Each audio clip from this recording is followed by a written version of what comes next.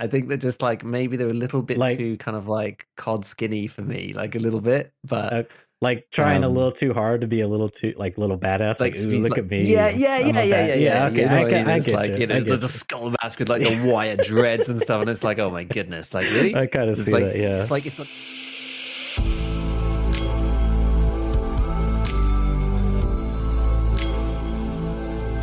Welcome to Scav Talk, an Escape from Tarkov podcast with continued focus on development of the game, patch note analysis, theory crafting, and general gameplay discussions. I'm one of your hosts. My name is Church. I am a video editor for a Tarkov YouTuber named Airwing Marine.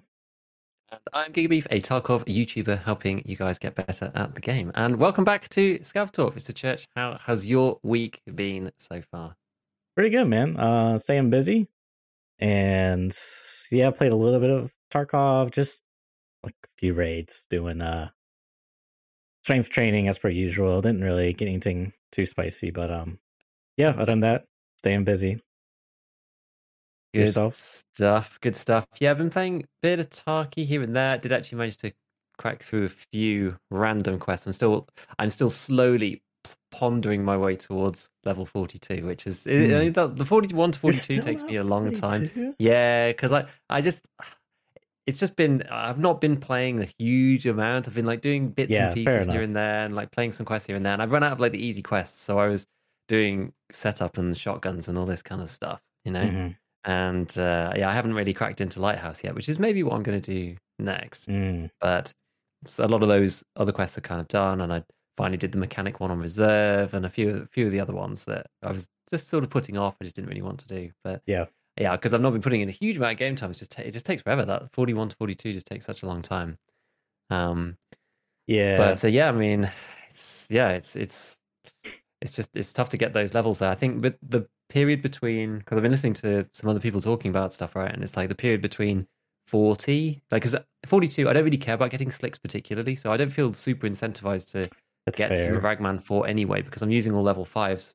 And the level 6, yeah, you can pick stuff out of level 5 that you have stomach armor with, but in class 6, it's not really that choice. You can't really get it. It's either super slow with stomach or not, or normal speed but without stomach. So I don't know, I just don't feel necessarily that incentivized. After getting mechanic 4, I'm like, oh, I can build all the guns I need and I can still use the armors that I want relatively, so I'm not too bothered, so it's fine. But yeah, this week I've been extra busy. I've been organizing a lot of stuff, and yeah, I've been waiting to make an announcement for a very long time. This is not actually the official announcement, because anybody who's listening on the podcasts platforms, you'll all hear this on Monday anyway. So I guess it's only anyone who's live or whatever. You'll probably, if you're on my YouTube, you'll see it beforehand. But yeah, I've been organizing stuff for months and months and months and months, and like finally getting into a good place with everything. And yeah, basically tomorrow I'm going to be announcing officially going full time on content creation, which is pretty nuts. It's pretty nuts. Yeah. It's a big change for me. I just pre-warned Church for a minute ago before we went live, but I literally like haven't told anybody and just like kept it all under wraps because I wasn't sure exactly when it was going to happen and how it Right. was going to pan out and all of this stuff. So yeah, it's been a very, very, very long time in the making. But I mean, very broadly speaking, like Mm. YouTube's basically going to stay the same pretty much. Oh, Not much is okay. going to change there too much, because so really what happened was I got picked for drops in December. I knew that I probably was going to be going full time at some point in the next 6 months, and then used that to keep the channel momentum high by doing 2 videos with the wipe, and basically Yeah. just like didn't speak to my friends and family for the last like 4 or 5 months, pretty much, because yeah, I was like working full time, helping the wife with the baby, and making my stuff, right. And I was probably Yeah. spending like maybe 20 hours a week on content. So between those 3 things, I literally just had no time for anything. That's why I've always been so insanely busy. But I wanted to keep it going because I knew that it was like I didn't want to drop back to like 1 a week and then go back up again in like 4 months or something. I was like, this doesn't make sense. This is silly. So I was like, we'll just keep pushing. We'll just do the grind and just get through it. So YouTube's kind of going to look, because I was kind of running that schedule before. But anyway, we'll see how it works out. So YouTube's kind of going to look like it does now. Twitch is going to be a little bit more, but not. I mean, I'm by no means am I going to be on every day or anything. So I'm kind of spreading myself across like everything. I'm going to be doing, say, YouTube stuff, 2 or 3 days of of like 2 or 3 sessions of like streaming a week, plus opening like TikTok, being on Instagram, and all that stuff. So I'm basically like opening out a whole bunch of different things, and then I can maybe pull more time into the stuff that I want to afterwards. I'm like trying to start off not like overwhelming myself, That's and smart. then Yeah. seeing where it goes, rather than just being trying to be like, I'm gonna put out like 3 videos and I'm gonna be live Yeah. 5 days a week and blah blah, and then have to pull Yeah. it back. I'd rather go the other way around and like see what works, what doesn't, and then figure it from there. But like yeah, the thing that I'm kind of most excited about is I've opened a Patreon as well, which I've been waiting to do for a long time. I didn't want to do it before because I didn't think I could do it justice. But I do actually think that this is going to be pretty cool to have like exclusive content over there and stuff. And Hmm. I've already put my first community goal in there, which is to help me get that better internet. You know, like it's the most important thing. If enough people support there, that I can actually get some better internet, so I can upload stuff in a reasonable amount of time and stream on Twitch in a reasonable quality, because it's obnoxious. I've basically spoken to every single company in my area Yeah. at this point, and without going to the business internet, like dedicated fiber line, I can't do anything about it. There's nothing I could do. So So, that's it. I just have to bite the bullet and go with it. so you're essentially your only option is the like them manually building a node or whatever for Basically, fiber. yes. Yeah, Yeah. So so it's very expensive. Is what you're it's very saying. expensive.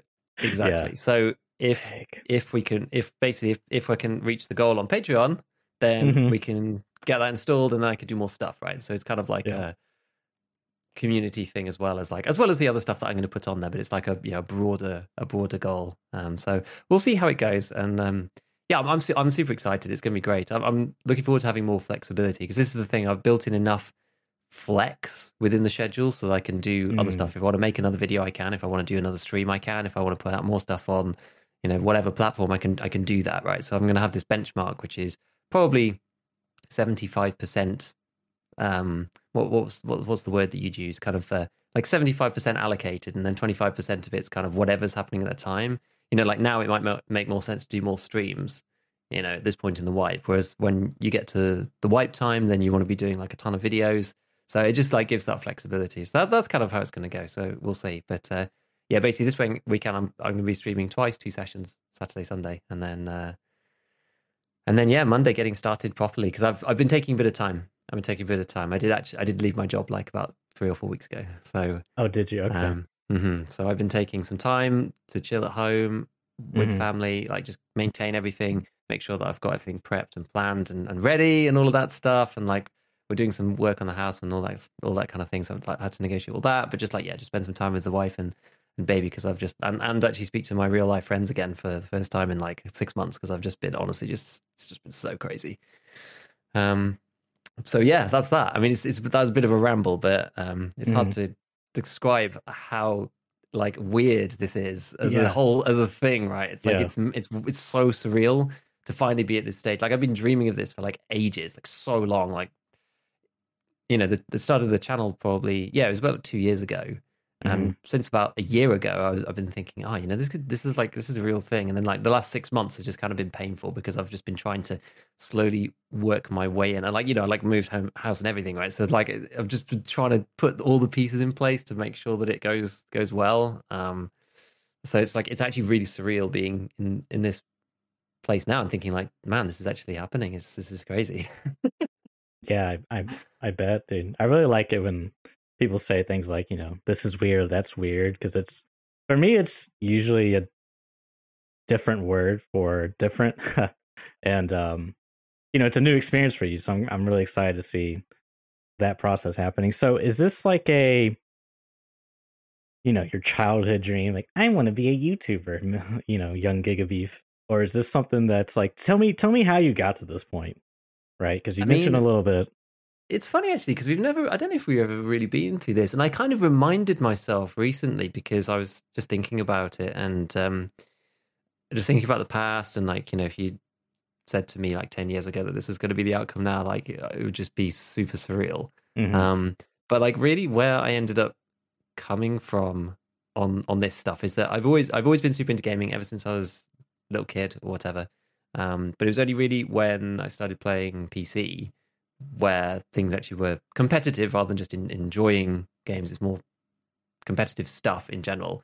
And that started when we all, like me and a load of friends at home, we all built our first PCs, and we went to the UK's biggest LAN, and Oh, we cool. like I built my first machine for that. So we went to do that, and it was crazy. It was called the Insomnia series. It still goes now, actually, Huh. but it was like years ago. It's like this is a long time ago now, Yeah. and we were playing Dawn of War and I guess Sea of Source at the time. So Okay. the strategy. This is the strategy and FPS background, right? That's where I Hmm. started my stuff, Yeah. and there was there was basically a tournament for both, but obviously CS:GO is like much more.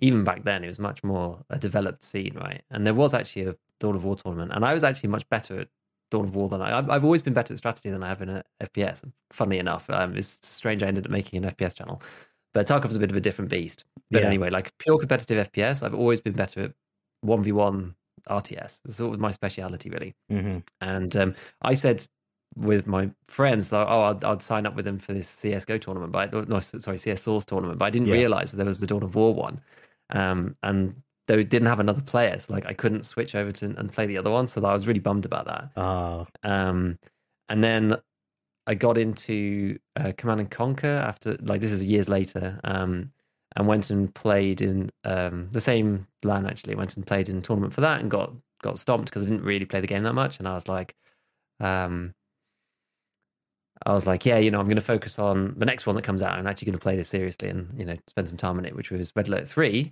which I played an absolute crap ton of. And was like, I was like top 100 on Red Alert 3. Oh, And really? because EA bought a space in World Cyber Games for Command and Conquer 3. And so I was like, oh man, Ah. they're just gonna buy into this thing. And then they didn't, which was a real bummer. And I was like, man, so then there wasn't a tournament for it. Because I was like, that's what I was like gearing up for the whole time. Kind of in the back of my head. Like it was great anyway. I had great fun.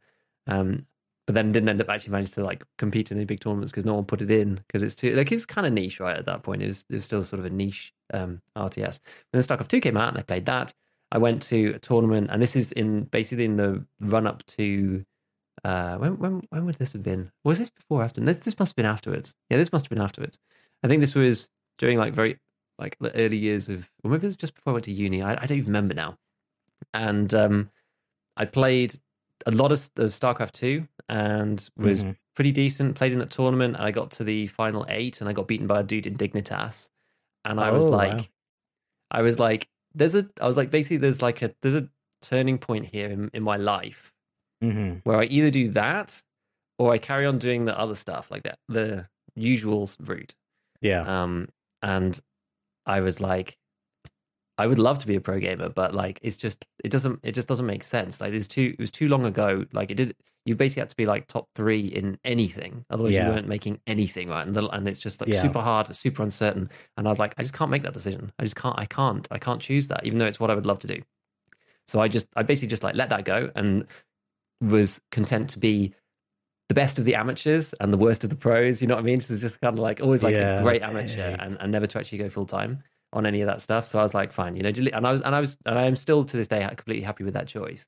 Hmm. But meanwhile, I've always done stuff in the background. Like I was a strategy editor for Red Alert on like gamereplays.org, like back in the day, like writing. I actually found on the other day, I found one of my really old like Soviet versus yeah, was it like Soviet versus like the US allies or something? I think I can't even remember Hmm. the faction names now, but there's like a whole strategy article about the history of the metagame and the two sides and stuff that I wrote like Oh, 10 that's years so ago. cool. It's insane. So like I've always kind of been doing this stuff, but I focused like so much on just like IRL things that Yeah. until 2 years ago when I kind of wanted to try my hand at video editing, I just like just played Dota with my friends or PUBG or whatever, and just like Hmm. that was basically it. Just like stay competitive and always enjoy it, but just like never really have the time for it.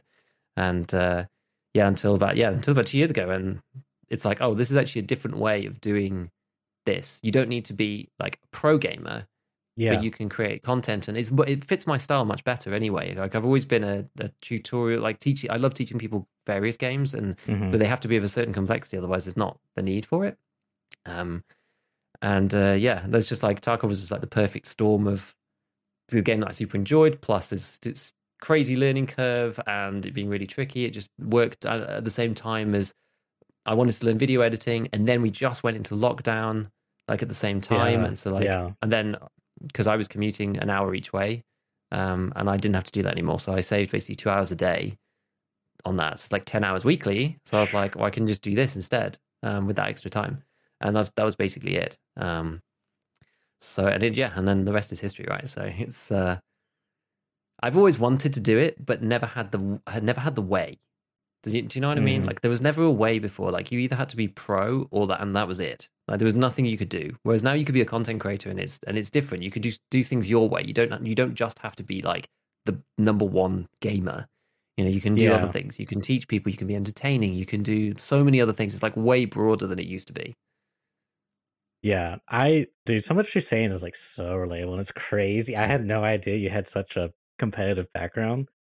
So that's super interesting to me. But yeah, I've had to change my perspective on things like this. How you're saying like you don't have to be the best at something to make content. Like it's a really toxic mentality because it I see it a lot. We put out a short on Airwings channel and there's so many toxic comments like, dude, you're so trash. These shots are terrible. Like, you're not a pro gamer. I'm a pro gamer. Like this really toxic mentality, and I feel like it's such a like archaic, outdated. Like maybe back when YouTube in its earlier days, like it had a bit more relevance, but even then, I don't think that's true. I just think it's just a really toxic, like competitive mindset where it's like if you're not the best, then you're not good. So Yeah. and especially like now I feel like with Twitch, with YouTube, like that's like just like gone. Like I don't like, yeah, anyone that still thinks these thoughts, I just feel like they haven't really challenged themselves mentally, because and I'm really speaking for myself because it's something that like I would watch like Shroud. I'm like, oh dude, he's so good, he's a pro gamer, no wonder why he's got a lot of views. And I watch like someone that has like 1,000 viewers, like, God, this guy sucks, how could anyone like watch this, like but it's like such a poor way of looking at things. And Yeah, yeah, no, I agree. I agree. It's yeah, it's just like it's the old model, right? It's like if you want to win, if you want to like fly, and this is the thing, I realized that to be a pro gamer, it means that you're going to be like flying around the world, competing in tournaments. I'm quite boring. I don't really like travel that much. I really don't like flying on yeah. airplanes. I find the whole process just exhausting. Like I'm not scared of flying or anything. I just hate sitting around in the airport for 2 hours before the flight. It's just the whole process about it. It feels so like wasteful and not fun. Mhm. And there was lots of I read like a bunch of stuff from people being like, yeah, you go to all these cities around the world, whatever, and it's just like, but you're there, you're like for the tournament, and then maybe you get to see the place for like 3 hours, and then you're on the flight somewhere else. So I don't think it's necessarily all it's cracked up to be. Yeah. So, but yeah, I mean, in the content space, it's absolutely true. I mean, somebody wrote on my channel a while back. I haven't had one of these comments for ages, actually, but someone wrote the comment on my channel a while back saying they said you must be the I can't remember how they described it. They said like you must be the worst player who has a successful channel that I've seen in Tarkov, and I was like, you're probably right. And you know what? That's okay. That's fine. Like it doesn't. You don't need to be the best to teach other people how to do things, right? Yeah. And it's the adage of I don't know, like if you have a coach, the coach doesn't necessarily need to be number one in the world to teach you stuff, right? Like the, Yes. the people, the best in the world are being taught by people who are strictly worse than them, kind of by Yeah. definition. So it's Which like is there's still crazy to value think though. about, right? Yeah, yeah, and Because like that yeah, that sure they wouldn't would be like expose my themselves, but yeah. Because I've sorry to jump in here, but I've seen that in like when I was really following Dota 2, is like some of these coaches were like my MMR, just like slightly above average, which is like your first thought is like, what? Like that can't be good. But turns out these guys like that like omega value their coaches. Like there's one, I think it's for a CS:GO team, Team Astralis, but they're more on the psychological aspect, and they won like some major recently. Maybe it was like 2020, 2019. I can't remember. And they like gave huge credits to their coach, who was just like not an ex pro, just someone with, a degree and diploma or whatever. And it's like, wow. Yeah, just so like you can actually have um not be a pro gamer, but be a pro coach. You know what I mean? And be more effective that way. So sorry, I totally derailed you there, but that got me Yeah, excited.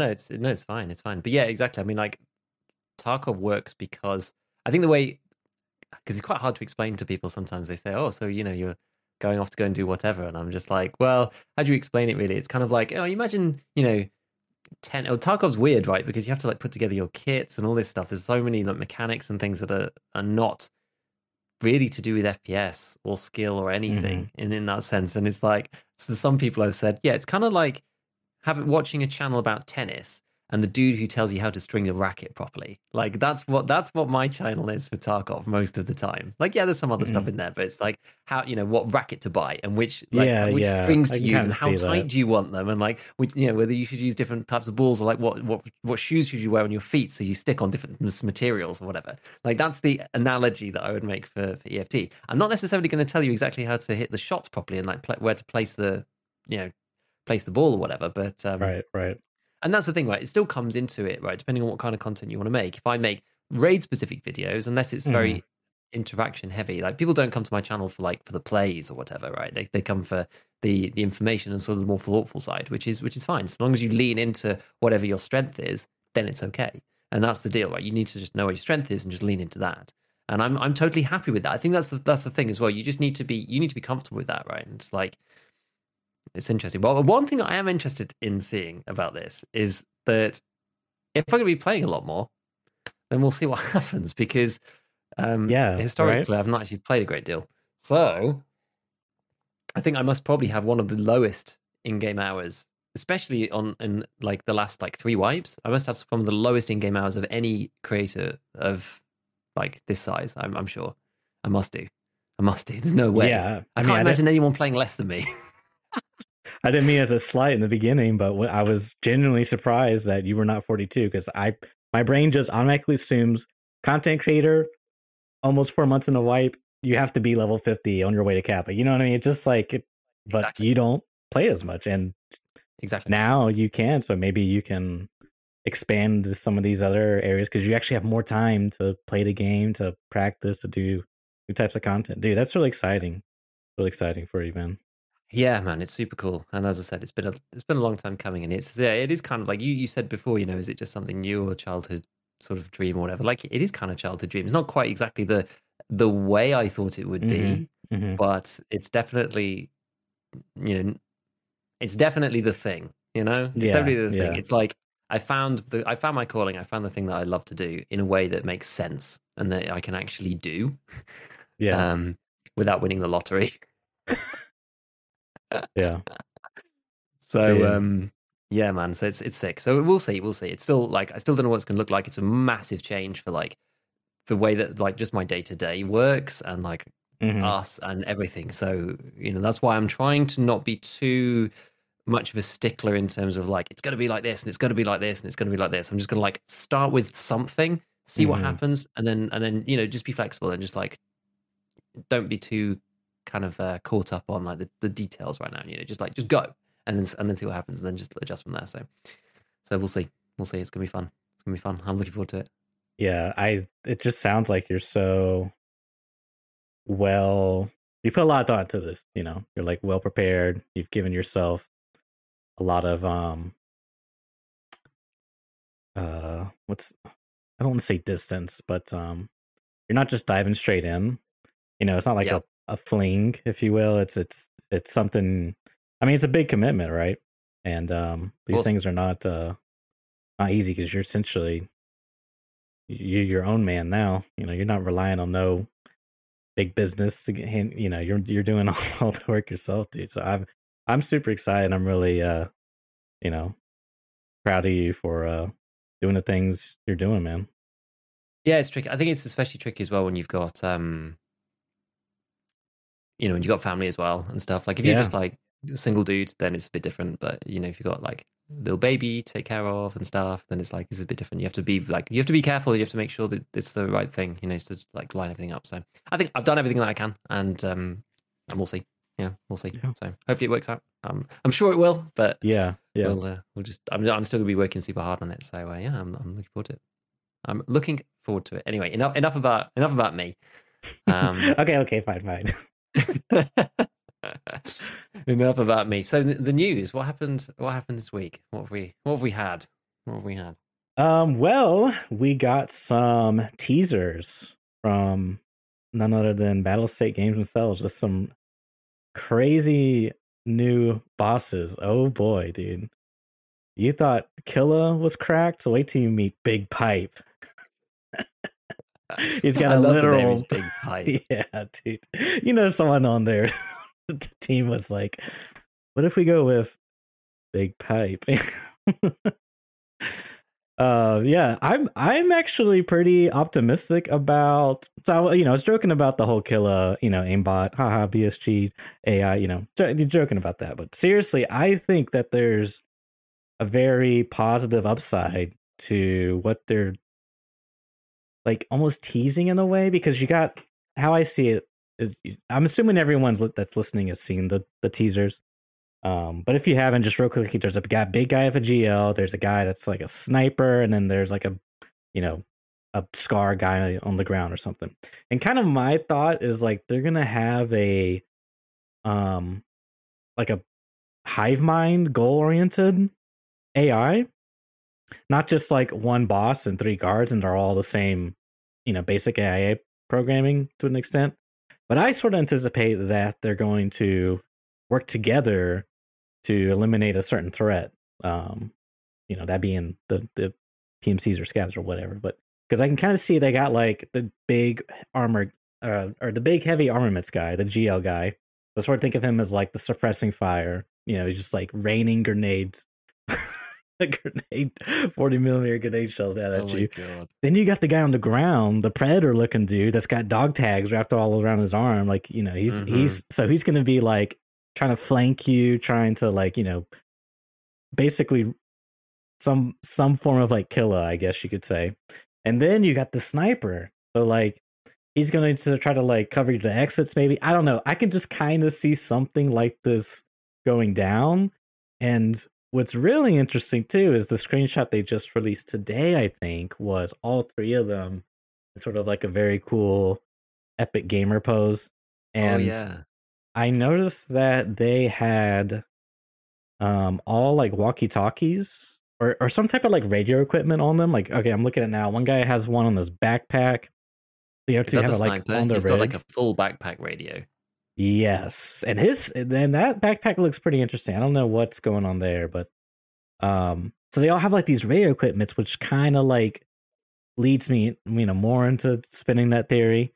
And then the other part that I thought was interesting was a lot of them have like these belts, and I wonder if they're getting we're getting battle belts where maybe it changes like your pocket slots. Maybe it's like an expansion, like it's an actual equipment thing. I don't know. It's I'm just spinning up the old theory crafting here, and I'm hopeful that we'll see some new improvements and or just like testing this new AI system that's I'm spooling up in my mind, because I just it kind of makes sense to me. It would be cool. I mean, these dudes look.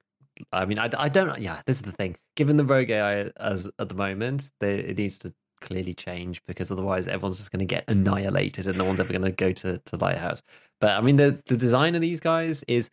I am excited, and I think that it's fun. Do I think that the character design is like maybe a little OTT? I don't know. For me, like maybe it's a little bit too much. Maybe just a little bit. What do you mean? But I think it's super fun. Like, I don't know. Are they slightly too try hard? I don't know. That's my only reservation. I think they're super sick. Don't get me wrong. I think they're super cool. I think that just like maybe they're a little bit too kind of like cod skinny for me, like a little bit. But like trying a Um, little too hard to be a little too like little badass. Like, like to ooh, be look like, at yeah, me. yeah, I'm yeah, a yeah, bad. yeah, yeah. Yeah, okay, You know what I mean? I It's get like, you. you know, I the get you. skull mask with like the wire dreads and stuff, and it's like, oh my goodness, like really? I kind of It's see that. like Yeah. it's got everything, right? It's like all the things. Uh. He's like the dude's got like the GL and the skull gloves with the tats, the glasses, the Hmm. beanie hat, like the new special ear things, and then and he also has the pipe too. And it's like you really just you added it all, right? You guys Yeah. added Yeah. everything. Um, I think General Sam's actually I've just reseen General Sam's reply to it, which I thought kind of summed up my thought a little bit as well when I first saw them, which was like this is the result of asking the whitest person you know to draw what they consider badass, which I thought was quite funny. Um, but look, they're going to be That's pretty sick. They are funny. they are going to be really really fun. I kind of like in that way I kind of like Bird Eye the most in some sense because Yeah. he's kind of just got kind of like a comfy jumper on. Um, Yeah. and the weird fanny pack with like the Hmm. pink like glow stick thing. Are they like glow sticks or something? Think Um, so. so he's kind of like the more he's sort of off the wall, but in a different kind of way, which I think is kind of neat. He was giving Um, me like Native American vibes. Maybe that's just because of his oh, maybe the yeah, pattern of his jumper or whatever that top is, but almost like a lone wolf type of thing. Maybe I don't know. So yeah. So that's kind of neat. yeah. But yeah, I don't know, man. We're gonna have to see how they all work together and stuff, and like where they are on the map and that kind of thing because Hmm. it's got to be, yeah. If they work together with the existing AI, it's going to be pretty gross trying to fight these guys. I mean, yeah, as I said, fighting the rogues is already bad enough, and we just need to figure out we just need to figure out how. Well, I say Battle State needs to figure out how to make the AI balanced without making like right hands like lean peaks be the only way to kill them. You know what I mean? The problem is, it's just like trying Oh to design something no. like that without any cheesing stuff is very very difficult.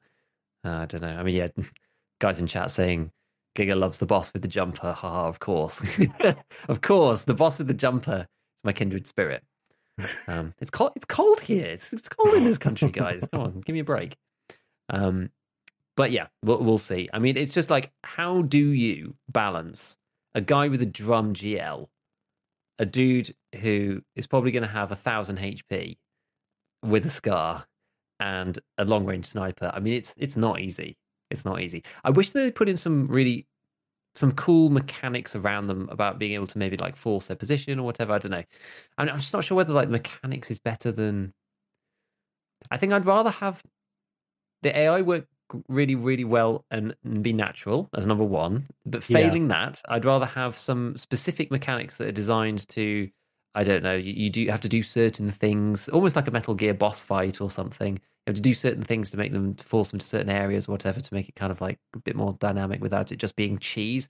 Whereas if they are just ordinary AI, and then it just comes down to, oh well, because when you do this, every time he runs here, you run into this room, and then you just wait until they come through, and then you headshot all three of them with the MDR as they come through the doorway. Yeah. Yeah. That's That's probably the just not worst good. outcome. So yeah, Yeah. exactly. So I'd actually almost rather some more gamey type mechanics, like Bird Eye uses a big searchlight, and you have to shoot it out first, and then that forces him to come down. Just stuff like that. Like, it's just something I've thought off Hmm. the top of my head. But anything that's like that, rather like if they can't make it work intuitively and naturally using the standard AI or whatever enhancement they're going to make, I'd rather mechanics like that be added to make things feel a bit more interesting. But yeah, I will see. We'll see what they do. I mean, who knows? Who knows? Who knows exactly how it's going to Yeah. work out? Very very hard to say at this point. Yeah. I just to comment quickly on that, and then we'll move on. Mm, I I think they needed to figure out what they want the player to do, like what mechanics they want them to do, if that makes sense. yeah. Like I mean, I'm thinking of like Dark Souls because or Elden Ring boss fights because it's like for me it's just I haven't played a lot of these types of games, but for me they just feel really rewarding and challenging because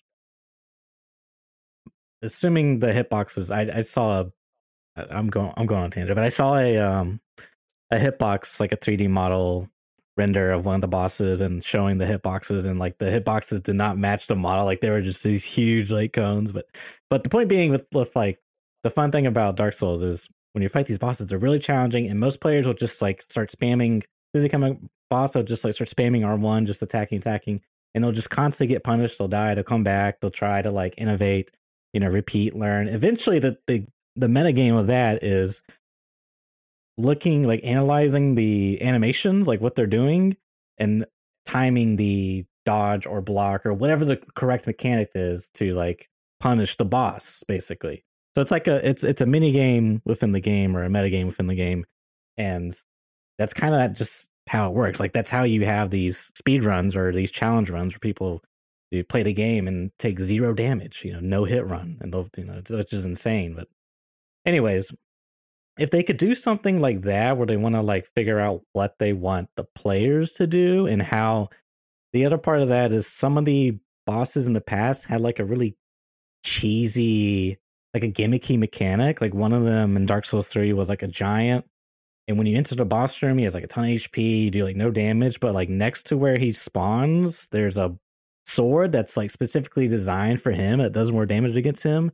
And it just kind of makes like, it just takes away a lot of, like, all the other bosses are normal, quote unquote, but this boss is different, and it like lessens the experience for, in my opinion. I think most people feel that way, but that's like where like I don't, because now we have a cheesy mechanic, which is, they're really challenging, but the way to that's like really cheesy and gimmicky is just the right side peak.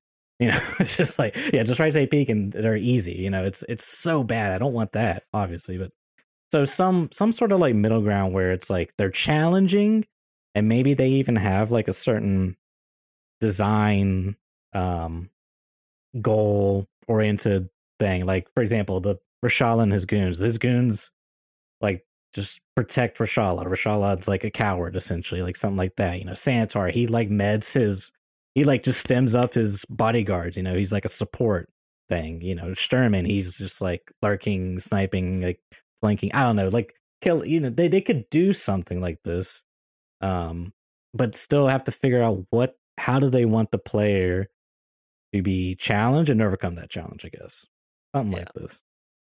Yeah, I agree. I wish there was more interactive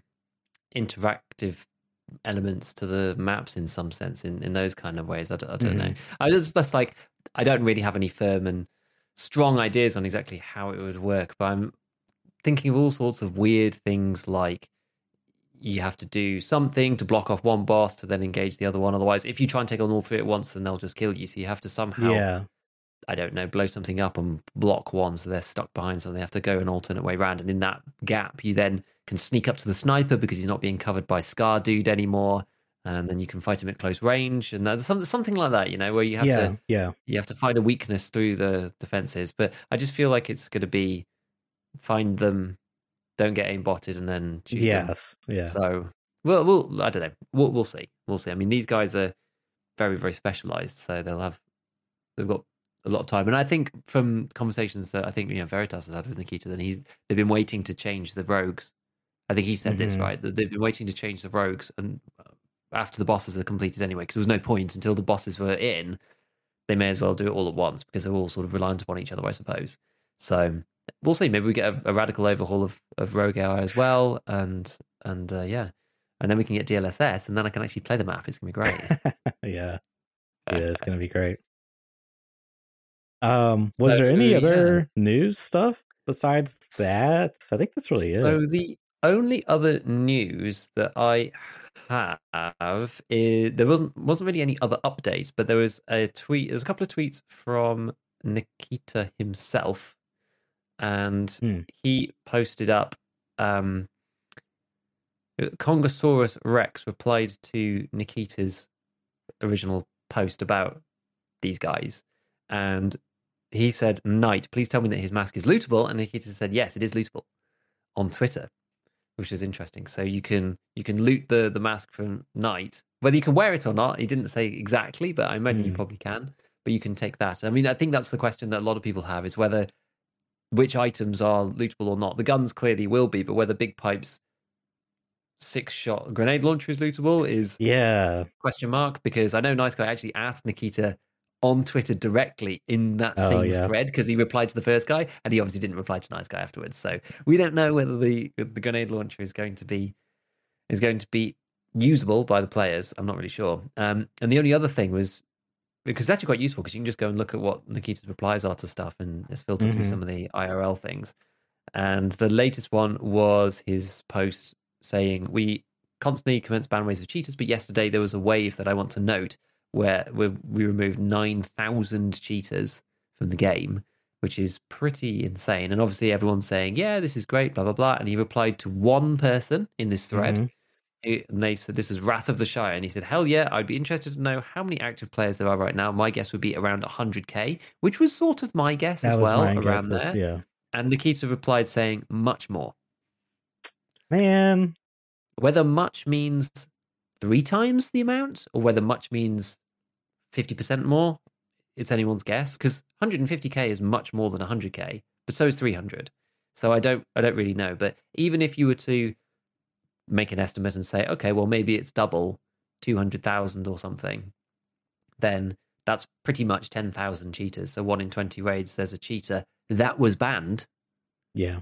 So the cheats that haven't been detected are still in. So I don't know whether you could broadly estimate that maybe that's 20,000 cheaters, 1 in every 10 raids. Maybe there's a cheater of some kind, and that's not blatant. People using aimbot or anything like that. It could just be ESP, things that are very hard to know otherwise. So I don't know. I'm going to be playing this weekend, so I'm going to see how it feels. I've not played since this notice came out because it was only 6 hours ago. So I'll see how the raids feel. I mean, to be honest, it never feels that bad to me anyway, but Mm-hmm.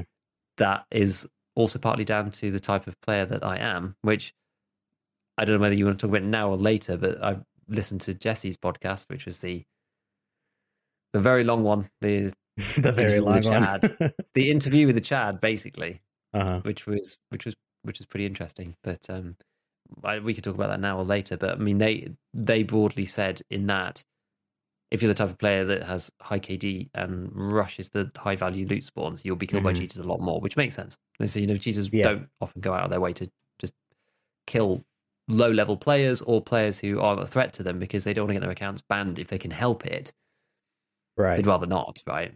And so they'll only take out the players who are going to be a threat to their business, Mm-hmm. and that's the thing. So yeah, and as someone said here, right, like how often do you play labs? I never play labs. So Yeah. playing the way that I play and the way that a lot of people play, we won't run into cheaters that often, and it makes a lot of sense when hearing their perspective on it. I mean, it makes sense, but that's the deal. I I'm don't know. kind I do of, feel like you get small sus stuff the higher kits you take in, so I can believe it. yeah. I mean, I don't know. I don't really. There's a lot of factors that comes into it. Like even just like server selection, play style, where you go on the map. Yeah. I just it's just way too many. Your experience is just vary way too much from player to player, and that's why I like anytime almost anyone says, um, like I was hacking, I'm just like, you don't really know that, it's just like, yeah, but Yeah, it's very hard to know. It's very, very hard to know, especially for the ordinary player. I yeah, think it's very, very difficult to know. I really don't think that I get cheated on that often, but I'm not a prolific looter. I don't really go to the high. I've never been a key runner particularly. It's just like my playstyle is actually almost the opposite. I probably run into the least hackers out of really anybody.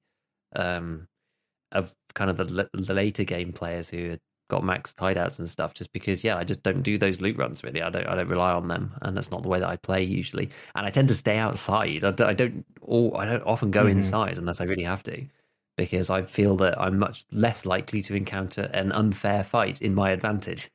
And 1v1ing people often ends up me dying 50% of the time. And when you're playing solo, you only have to run into 2 or 3 of these for you just to not get out of any raids yeah, ever. And so I'd much rather catch people off guard outside in the routes that I know. And that's just how I play the game usually. hmm So it makes sense that I don't run into many weird scenarios also on that basis. So yeah, it's funny. It's funny. I mean, yeah, so is there anything else? I mean, yeah, it's interesting about the well, concurrent players. I mean, I don't yeah, know. I'm gonna be critical to Keita. I don't like that he copped out here. He just said much more. Like, I really would have liked to know the actual number because then we could at least infer something, you know. Um, yeah, I don't know. That just rubs me the wrong way. I mean, it's probably business/mental health move on his part, So like I can kind of understand, but yeah. Anyways, not really much to infer. We just know apparently 9,000. At least we think we know Yeah, 9,000 were banned. exactly, exactly. I mean, yeah, if there's I mean, I'm happy to discuss the podcast. I thought what he talked to Tiggs and those Yeah, guys was really interesting because I know last time you asked me whether I'd watched it and I'd seen the first half, and yeah, I did finish it, and there was various things in there that you could. It was interesting hearing what they had to say in full because you could hmm distill quite a relatively quick summary in general as to what it was, but you wouldn't necessarily get all of the nuance. You know what I mean? And so listening to everything that everyone had to say was interesting, but there was one part in particular which I wanted to talk about first and foremost, and we could talk about anything else in there if you want afterwards. But I wanted to first and foremost talk about the inertia conversations because that was where a lot of the discussion yeah, ended up. yeah. But it was right towards the end, and it was something that Tig said which resonated with me in a couple of different ways. Well, I thought hmm was super interesting, and it when I was talking about we had a conversation last time about the skill ceiling and inertia, and about the Yeah, the yeah. mechanical skill ceiling versus the tactical skill ceiling, that kind of thing. And so I'm going to read this basically. I copied this out of the I see YouTube. this. Yeah. Oh, you see it in our Yes. notes, yeah, because I thought it was really funny, and also like the perfect example of what I was talking about, right? And from somebody who's super high level who actually ends up in these situations because I end up in these situations and then I just rush out and just die. So, hmm but anyway, so they're talking about inertia, and Diggs is like, just discussing about why inertia has restricted people's options in the late game. That's really the context.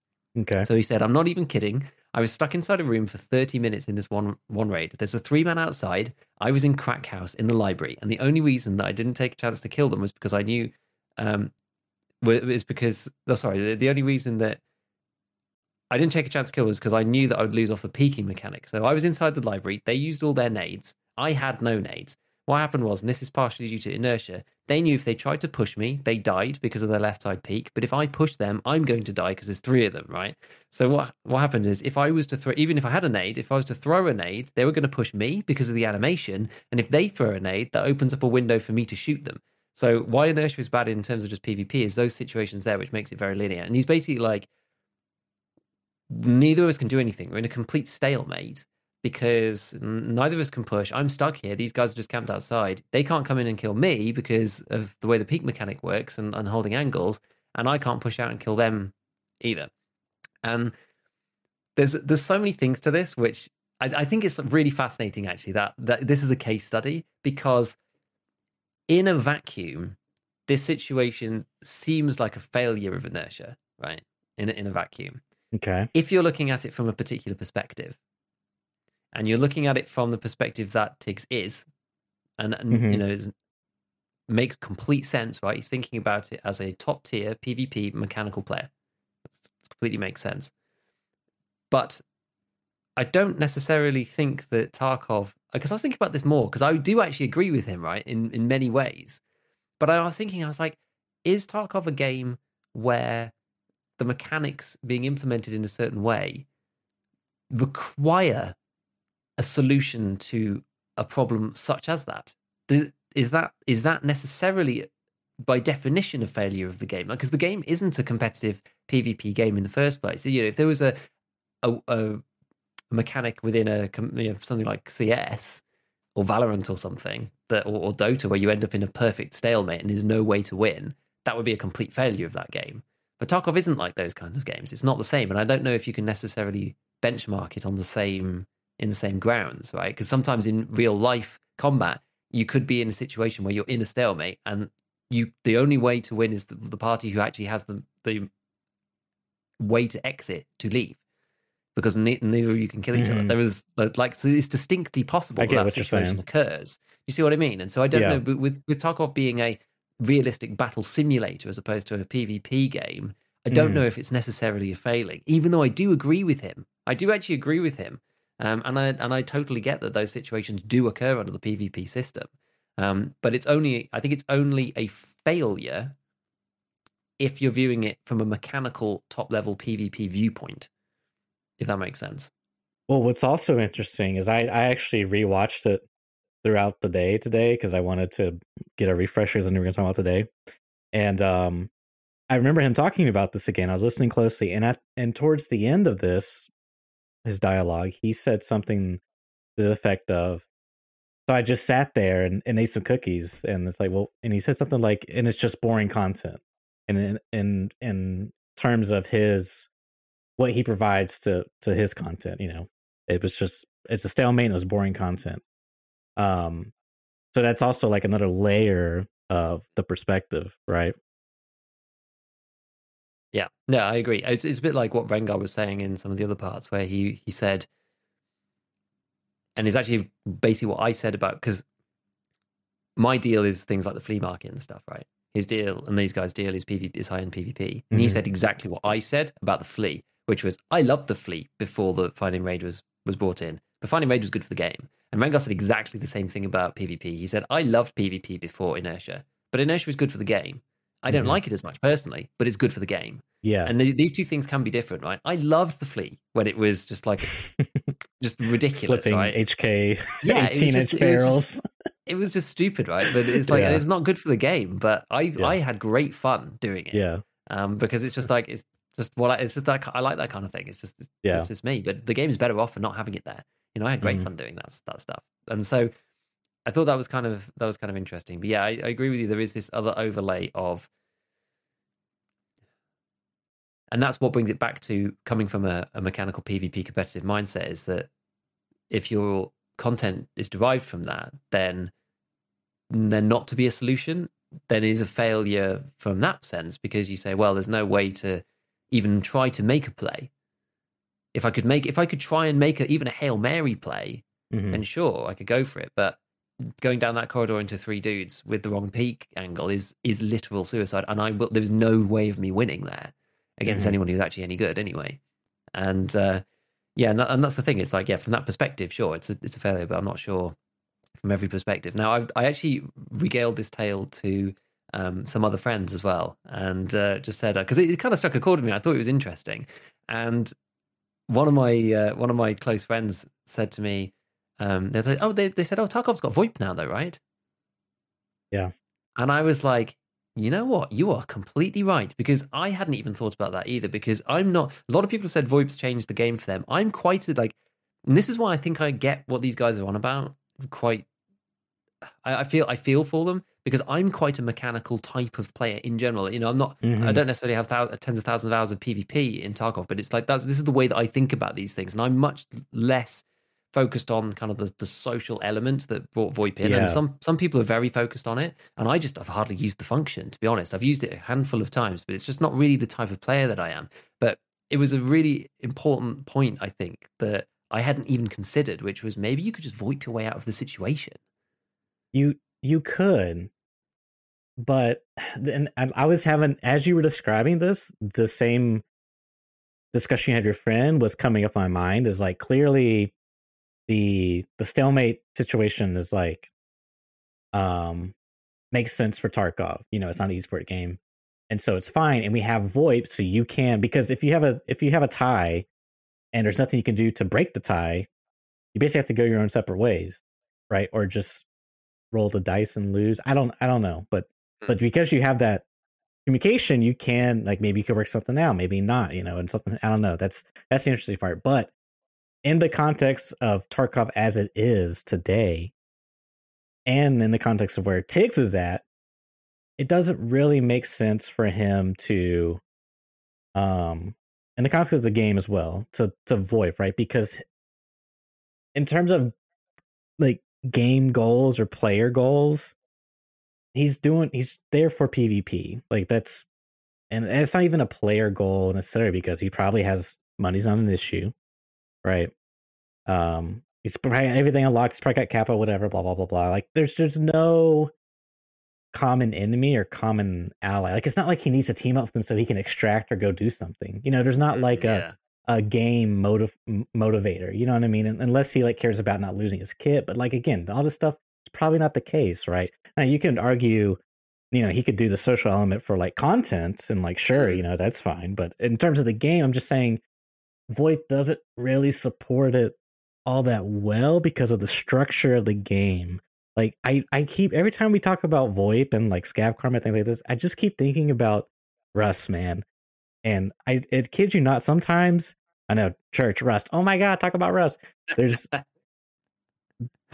I have vivid memories where me and my neighbor will be fighting each other and we'll be like the worst of enemies. But then some new jackass will be like on top of his base, just like sniping everybody in the area. Or like, dude, you know what? We haven't been best of buddies, but like, can we work something out to take out this jackass? You know what I mean? We'll get like revenge. And same thing, you'll have like stalemates where you're just like, sitting there camping a guy, whatever, like camping his base or whatever, and you're sitting there for 30 minutes. Maybe you have a stalemate, but you can like work stuff out. He's like, hey, I hear you out there, you're not being sneaky. Like I don't know. It just seems more like it's better supported in the game. Whereas like for me, the meta with VoIP and Tarkov was like, hey man, I need pistol kills in office. It's like, hey man, I need to plant this thing. Okay, you plant this thing and then you can kill me. Like it was like a weird metagaming of like working together to like complete the quest, which is like kind of what I am saying, but it's just a weird thing that I didn't expect. And it's just different, I guess. Like they are working together to achieve goals. They're not a common. I mean, it is a common goal in terms of progressing, but their own separate quests. Like I don't know. It's just kind of weird, is all. Yeah, but anyways, I get you.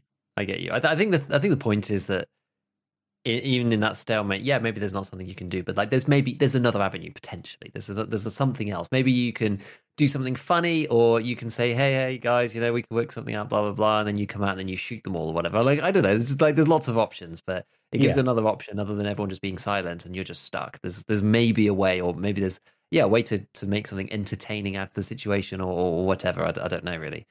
I think that was just the thought that I was having with it, which was interesting. But yeah, no, let me be clear. Like I agree with what you're saying. I wish that Tarkov would support more social interactions because I feel like it's actually very lacking.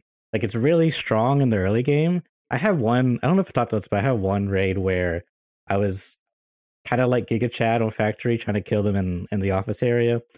And these two poor guys, man, they were like, one was like a pistol, one had like a shotgun, and they were just like, please, man, don't kill me. I just need to go plant the thing in the office, or they had to do something. And I was like, fine, I'll help you. Like like really, I should have just betrayed them and done my own goal. But the social interaction was like, dude, I can't do this to these guys. And that's like interesting in its own bubble, which isn't quite what I'm talking about. But I don't know where I was going with that. But anyways, dude, I want more stuff like the social element in Tarkov. I really want more stuff like that with VoIP. It's just so hard, like what we talked about before, because of the non-permanence of you just are in random raids each time with random people. You never meet the same people again. That's so difficult. It's always going to be the problem. It's always going to be the problem, unless I don't know. You like get some information if you played against someone before, or I don't know, you get a radio call in, or someone's spawned in this game that's killed you in the past, but you'd never know who it was, and it just doesn't really work. Yeah, so hard to know, to be able to track and get nemesis or anything. It's just not. I just can't see how it would function. Yeah, I don't know. But yeah, I mean, there was a whole bunch of stuff. There's a whole bunch of stuff in there. There was one section that fascinated me, and I was like, clearly, I don't play enough PvP, because the consensus amongst all of the guys there was that shoulder swapping fixes 90% of PvP problems in EFT, which I was intrigued about. Yeah. I was very intrigued because I think Jesse said in that interview or in that podcast, most of the community, he thinks, would imagine that shoulder swapping is probably down in the bottom sort of 20 or 30% of demands. Raising my hand. And for me too, right? I just thought, it would be really good to get. And all three of those dudes were like, no, it's super important. It would fix so much in PvP. It means you could take either side, and people now are just running round and round and round, right hand peak in circles after each other because everyone knows how bad the left hand peak situation's got with inertia. And that was honestly, it was genuinely eye opening. I'd just not realized how I mean, I know how important right hand peaks are, but I hadn't really gone to that length of thinking, oh, they're going to put the shoulder swapping in, and that then equalizes the two angles, I suppose. Well, to I tie just this back hadn't taken in that. with Tiggs is, custom crack house library thing. Would that not be the solution to this problem? I guess so. Because then he or the enemy could left hand peek, shoulder swap and left hand peek, and then have. So Yeah, and then he, with his, better aim or whatever, then he right. can outshoot them, and then he feels like he's not just trying to walk out and they get, you know, 300 milliseconds on him when he's hmm leaning out hmm left side. He can then just use his regular cracked aim and kill the guys, and that's the solution to the problem. And I guess that makes sense. It makes so much sense. It makes so much sense. But I'd Yeah. never really even considered. I've heard it on Nice Guy's list of things that's coming, and never really thought much more of it. Aware that right hand peaks are super strong, and just never really thought much more on it of it. And it's so obvious now that Yeah. you hear it, Yeah, right? it really is. Yeah. I mean, uh, yeah, I've always just kind of, I think what it was is back when that was like high up in the news cycle, like shoulder swapping, we still had no inertia. So it really wasn't as emphasized or as relevant, I guess. Whereas now, yeah, it makes, yeah, like it's like hugely, exactly, because exactly. they Because they, they kind of alluded to what you were saying, how you basically, it's like a game of, oh, I go here, I know I can get a really good right hand peek here, and you could like metagame it so much, like this angle is so powerful because there is no other right hand peeks for this guy here. Like it's like, I'm trying to think of a good spot on like factory, like honestly factory, the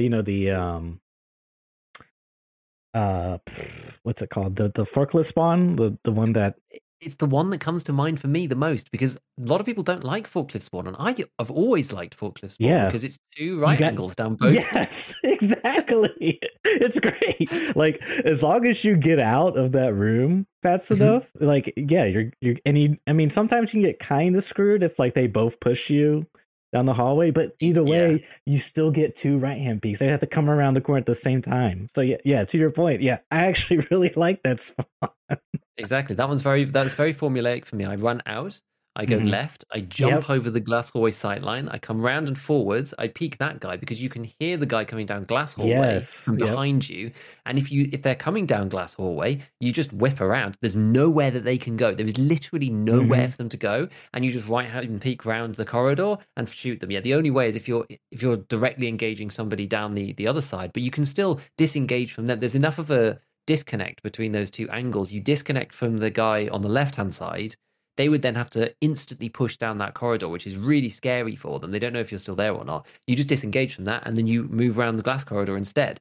And yeah, as I said, if they're coming down that hallway and they're a decent way down, there is nowhere for them to go. Every time that Yeah. I know better and I go down there anyway, I get killed because there is nothing you can do. The only thing Yeah. you could do is go prone and surprise someone. That's really the only way that you can do it, I Yeah. think. It's just like otherwise they know exactly where you are and they've got the angle too. Like it's crazy. It's super strong. It's super strong. And again, you can disengage from that because you just turn around, you just move slightly away and they can't see you anymore, and then you can engage down the other side. So it feels super strong. And I've always found that room really powerful. I never mind because I get that spawn a lot and I never mind having it. I much prefer forklifts than I do gate zero, for example. We got the big open space next to you and then the tunnels entrance because people could be all over the place. But Yeah. forklifts is really formulaic. I quite Yeah. like it. For sure. Yeah.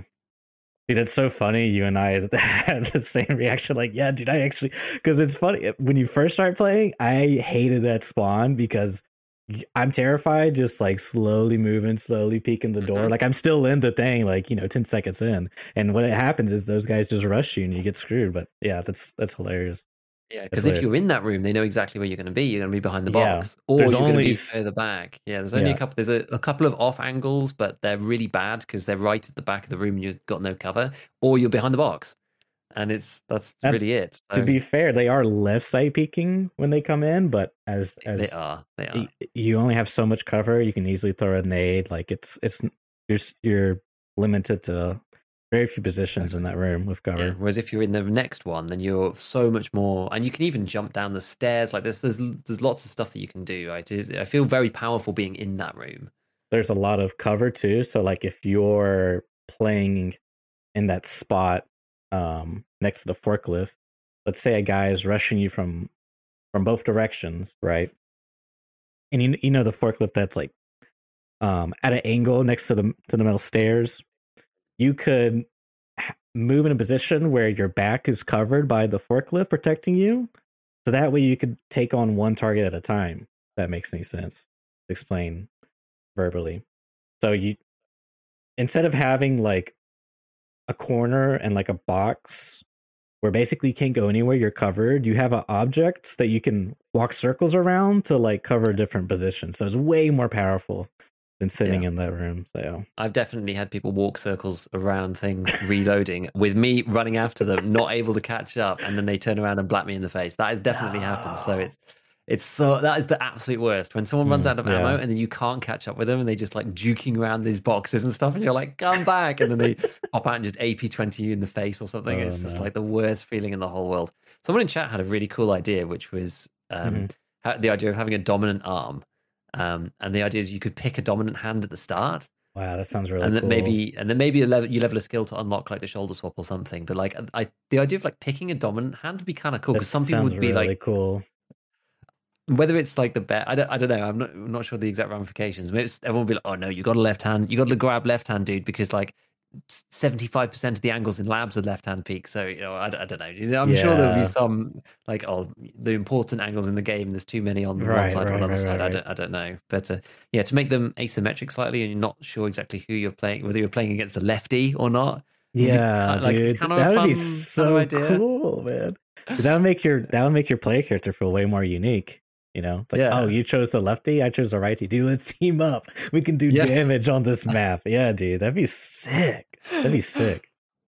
Yeah, some good ideas. That's some good ideas. I did want to quickly preface what we're discussing. I don't know if we made it like super clear, but Jesse did a podcast with Tiggs. Whoops.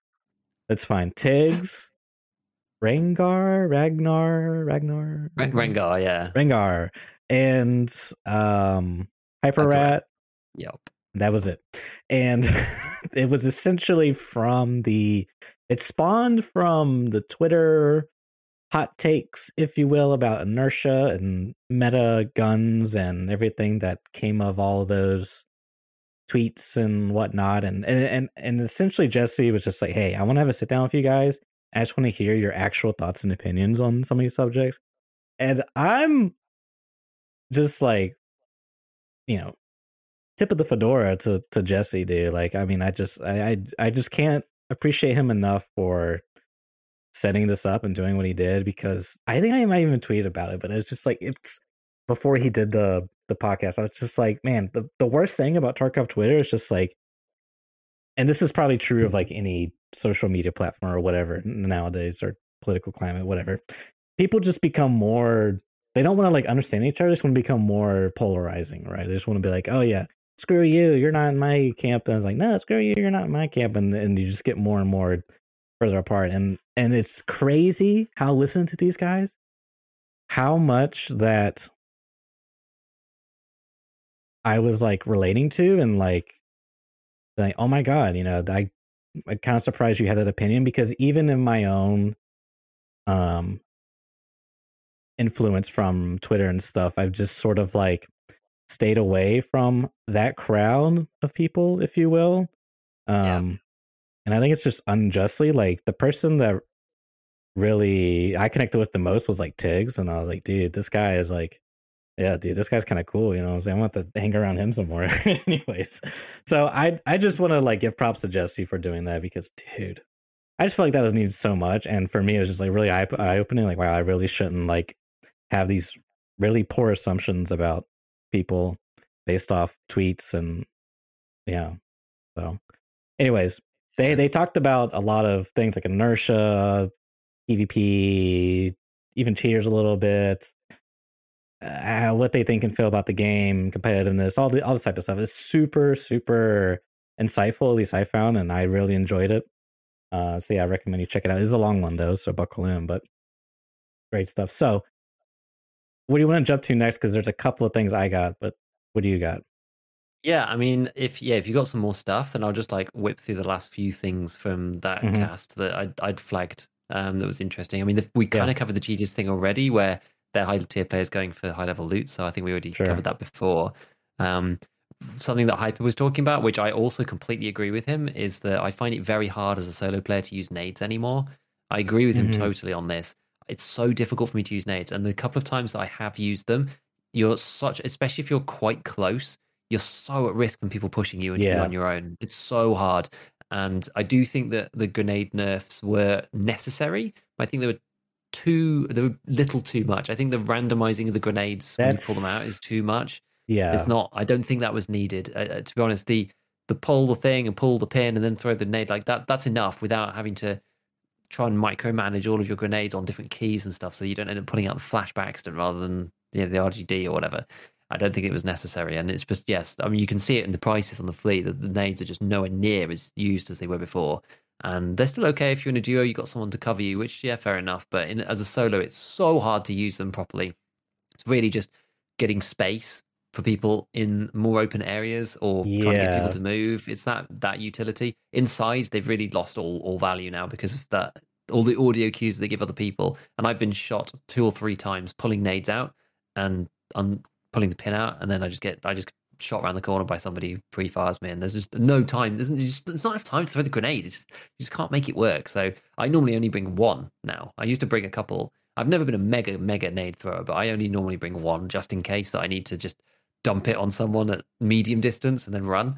But Yeah. yeah, it sucks, and yeah, I mean it's just nades are tough. And then the only other thing was Hyper saying that basically M62 and BP and ACPAP were the rounds he gets killed by. I was slightly surprised that he said ACPAP. M62 and BP, I totally understood. That's fine, but I mean, I guess there's a lot Oh, of people using the 45. UMP. Yeah. Yeah, but 45 ACP AP. He said those 3 rounds in particular are the ones he's getting killed by consistently.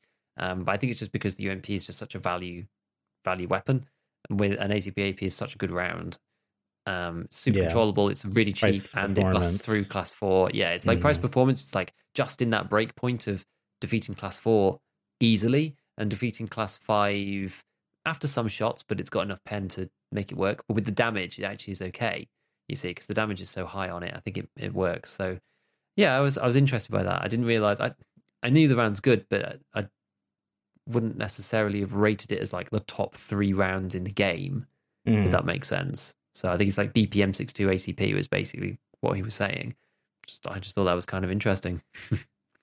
Yeah, no, I mean, I definitely agreed, and I'm glad that they got to expand upon why they think that's not good, how it could be changed, and also like what they meant by that, and like how that's all they see, and like the meta's boring because that's all that you ever use and is like quote unquote viable and whatnot. And I really get frustrated when people say, well, just use, you don't have to use a mutant, like just build something cool. And it's like, I don't know, it's like you're missing the point or you're not understanding fully what they're saying. It's like,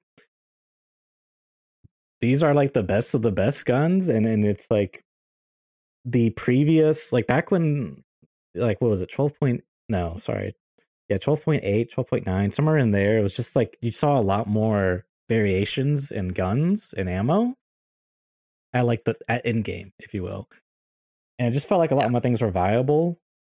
Whereas now it's just like that pool is like shrunken down tremendously and does sort of make that a lot less interesting, but also just a kind of a bigger statement on the changes they made and the impact of all the culminating changes stacking on top of each other. But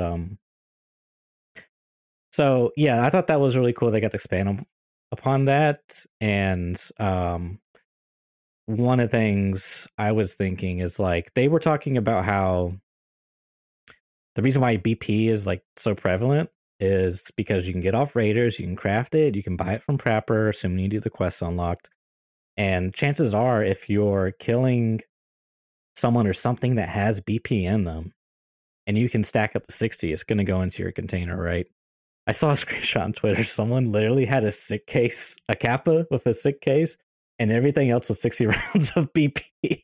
So that's like what 10 slots of BP. Oh my And god. dude, mind you, I think from Prapor, those are like was it 1,200 rubles per single round? Something like that, yeah. So like multiplied by 60, like dude, that's 72K in a single slot. That's so good, man. That's so good. That's You're going insane to buy it value. anyway, which people probably are And because everyone's using it.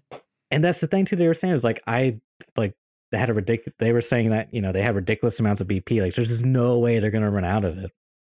And the mutants also like contributing to that because the recoil changes, and we talked about this before, so I won't go too deep on it. But the thing that they were saying a lot was availability. And one of the examples I think Tiggs brought up, was the Mark 18, which we might have talked about this a bit before, but how it's like heavily restricted, right? You can't sell in the flea market now. You have to do a ridiculous quest, aka kill Sherman 25 times. I'm like, hell no, I'm not doing that. So, I don't even, dude, that's a lot of woods and Sherman. I don't even think you can get it from. Can you get it from marked rooms now? I don't even know if you can anymore. I don't know. I think you might be able to, but I'm not sure. Regardless, they restrict the ammo too. I don't even know if you can get FMJ from traders. Can you? I'm not 100% sure. You might still be able to. Either way, FMJ can only pin class 4-ish, I think. The really good stuff is extremely rare.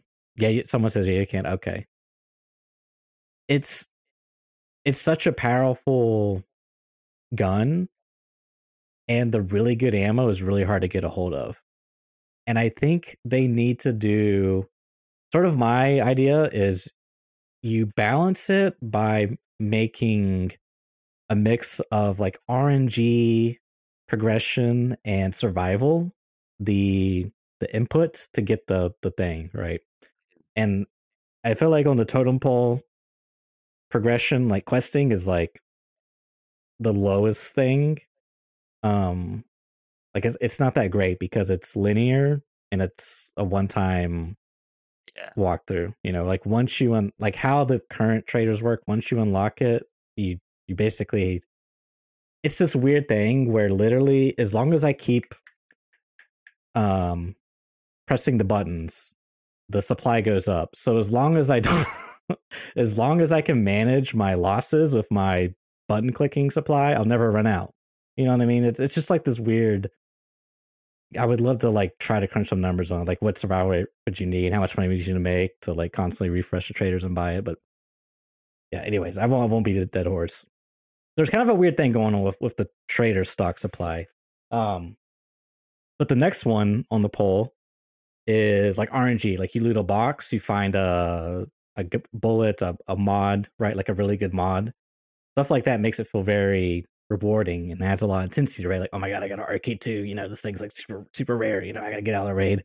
And then the other one was, just survival, right? That's just like, I guess on top of the RNG, like just surviving the raid and getting out and extracting with it. So I really like those things. I guess you could also add like flea market player trading on that as well, which I'd be fine for. But anywho, I think what they can do is make different pools, like low tier, mid tier, high tier, and just say, okay, all the low tier stuff is going to be highly accessible. Mid tier stuff is going to be like kind of accessible, and then like the really good stuff is going to be like really hard to get. So it makes it really valuable. You wouldn't see it that often. So then it'd be like, oh my god, dude, this guy's got a juiced out mutant with an Alton slick, like, dude, and this guy like saved up like a month, or I'm exaggerating, but he worked really hard to get this stuff, So I think long story short, making more stuff like the Mark 18 and sort of having like this approach where they're like, okay, here's a pool, here's a pool, here's a pool, we're gonna like divvy this up.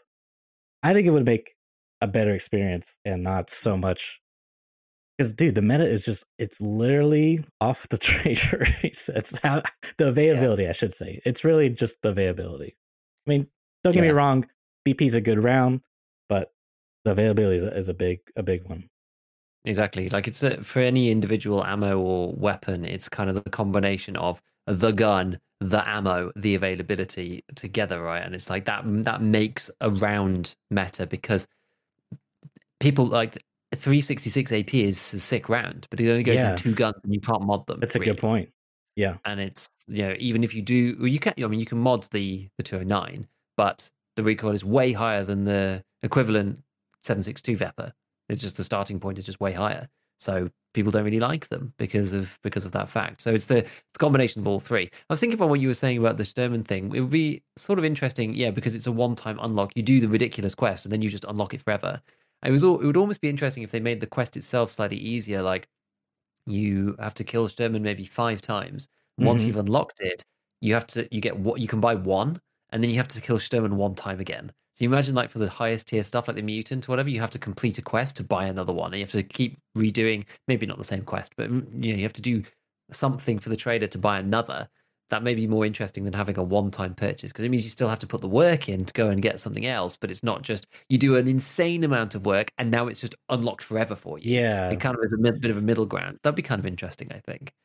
Um, but yeah, it's tricky. I do agree with you that moving more stuff behind these barriers does make sense in general because finding this stuff is more important. I think we have started to get there. It's like now if you find a CPC, you're like, oh, this is kind of cool because if I'm not level 45 and I haven't done the interchange quest or whatever, then I can't buy them. And when you see one, you're like, oh, this is sick But because I don't get access to them. It's like whereas previous wipes I just ran them non-stop, and so yeah, it's but good. see, It feels good. It feels better. I'm in the stage of nonstop because I am over Mm. level 45. So it's Yeah. like, So yeah. ah, But what if you had to go and kill 5 PMCs in interchange to buy another one and hand in those dog tags or something? I don't know. Like, I mean would that that be more interesting? that be yeah. I mean it be more interesting. I mean, I'm kind of of the opinion of just like kind of like slowly easing off the quest because I just find like just the game how the game's set up with like opening crates, you could find something really valuable, or killing a boss, you could get something really valuable, and having to extract with it. Um, I like that more than repeatedly throwing myself at something. I don't know because it just feels a little bit too gamey for my like. I'm like in some ways we kind of have. I'll try to be brief here. I don't want to go too long. That we have almost like a Call of Duty create a kit system in a sense. If you kind of you kind of get what I'm saying. It's like you have like yes, I have a limited amount of points, if you will, to build or money to build a kit, but I can almost make a kit to make points to where I get infinite points, so then I can do whatever I want. You know what I mean? Mm. But Yeah. it's like it kind of like feeds on itself, and so in some cases, like what you're saying, you could make a very efficient kit of doing a one particular task to then get the thing. I don't know. I kind of like it where it's more like, um, I think with the hardcore, kind of like really emphasizes this. It's like moment to moment gameplay. It's like, oh, I looted a box. Oh my god, I found something I really need. Like it just like changes everything. Throws everything for a loop. Yeah. I may have had one goal in mind, but it just sort of like completely changed. Like, well, that's out of the window. I got to get out of this raid. Kind of like when you find that one thing you're looking for that one quest. But having that repeatable and not a one time transaction or event, if you will, that's what I really would love. You know. Yeah, it's interesting. There's been some people doing the hardcore, the Tobias challenge. I've seen Wompegs Oh doing it, and yeah. he's like put a couple of tweets up. I've not actually watched any of the raids or anything, but I just keep seeing bits pieces pop up. And I think part of the hmm rule is you can only sell to fence, you can only buy off fence. So you have to. Yeah. The conversion rate is awful, but it means that eventually you can buy something if something random appears. And sometimes people buying like these meta guns for like 250k off a fence because they are appearing there or whatever, and it's a big step up. It's kind of interesting. I've not played it or seen any more about it, but I know that some people are doing it. It's kind of a cool little challenge. I think it's fun just with the hardcore. I think it does. Yeah, it makes sense what you're Yeah. saying. Yeah. The other thing I wanted to quickly touch on was when they were talking about inertia and not necessarily the right hand peek stuff, but just the movement and the delay. And they kept using a lot of verbiage like it just feels bad. And I was honestly surprised to hear them say that one of the reasons they don't like it is because, like, the current implementation, I should specify, is because it's they didn't use the word unintuitive, but how they explained it was sort of how we've explained it, and that you move. I don't know. They didn't really come out and say this, but it's like you move one direction, your brain tells you to start moving the other direction, and you just keep sliding. Like it just feels bad. That part feels bad, right? And yeah, I don't know. It was just really cool to hear that, I'm not crazy. You know what I mean? Yeah, like yeah. I'm not the only one. Like, because it's kind of crazy to hear them talk about these things and then have similar thoughts and opinions. But the other part that was interesting is that they did not feel that inertia was very like, so you have that one aspect, but then you can actually gamify it because it's not a fully implemented. It's not perfect. There's flaws to it. You can actually trick the system and do this certain movement tech that's most likely definitely not intended by the game to sort of like overcome it. So there's like a mechanical bug within the game that they're utilizing that most people probably don't know about or will utilize. So that's sort of like offset. And then you also have the skill system that's affecting it, like strength. So they're saying like new players, like I logged on to I might have mentioned this last week, but I logged on to my I did. I logged into my level 1 account, and it's just like, dude, it's so bad, like sliding. Like, dude, it's actually really like level 1, 0 strength is really bad. And 0 weight, mind you, it's just kind of crazy. But yeah, dude, it's so they were saying it's gonna be, for them, it's not a big deal because everything moving on top, movement tech, sorry, and then they're gonna get max strength in like, the first week or whatever. So it's not a big deal. Like, and for the new guy, I have a buddy that was playing Tarkov on and off, and he played this way, and he told me the first day. He was like, bro, this new movement system they put in is garbage. He was like, never touching this game again. And he's not really like like a big Tarkov guy, I guess you could say. Yeah.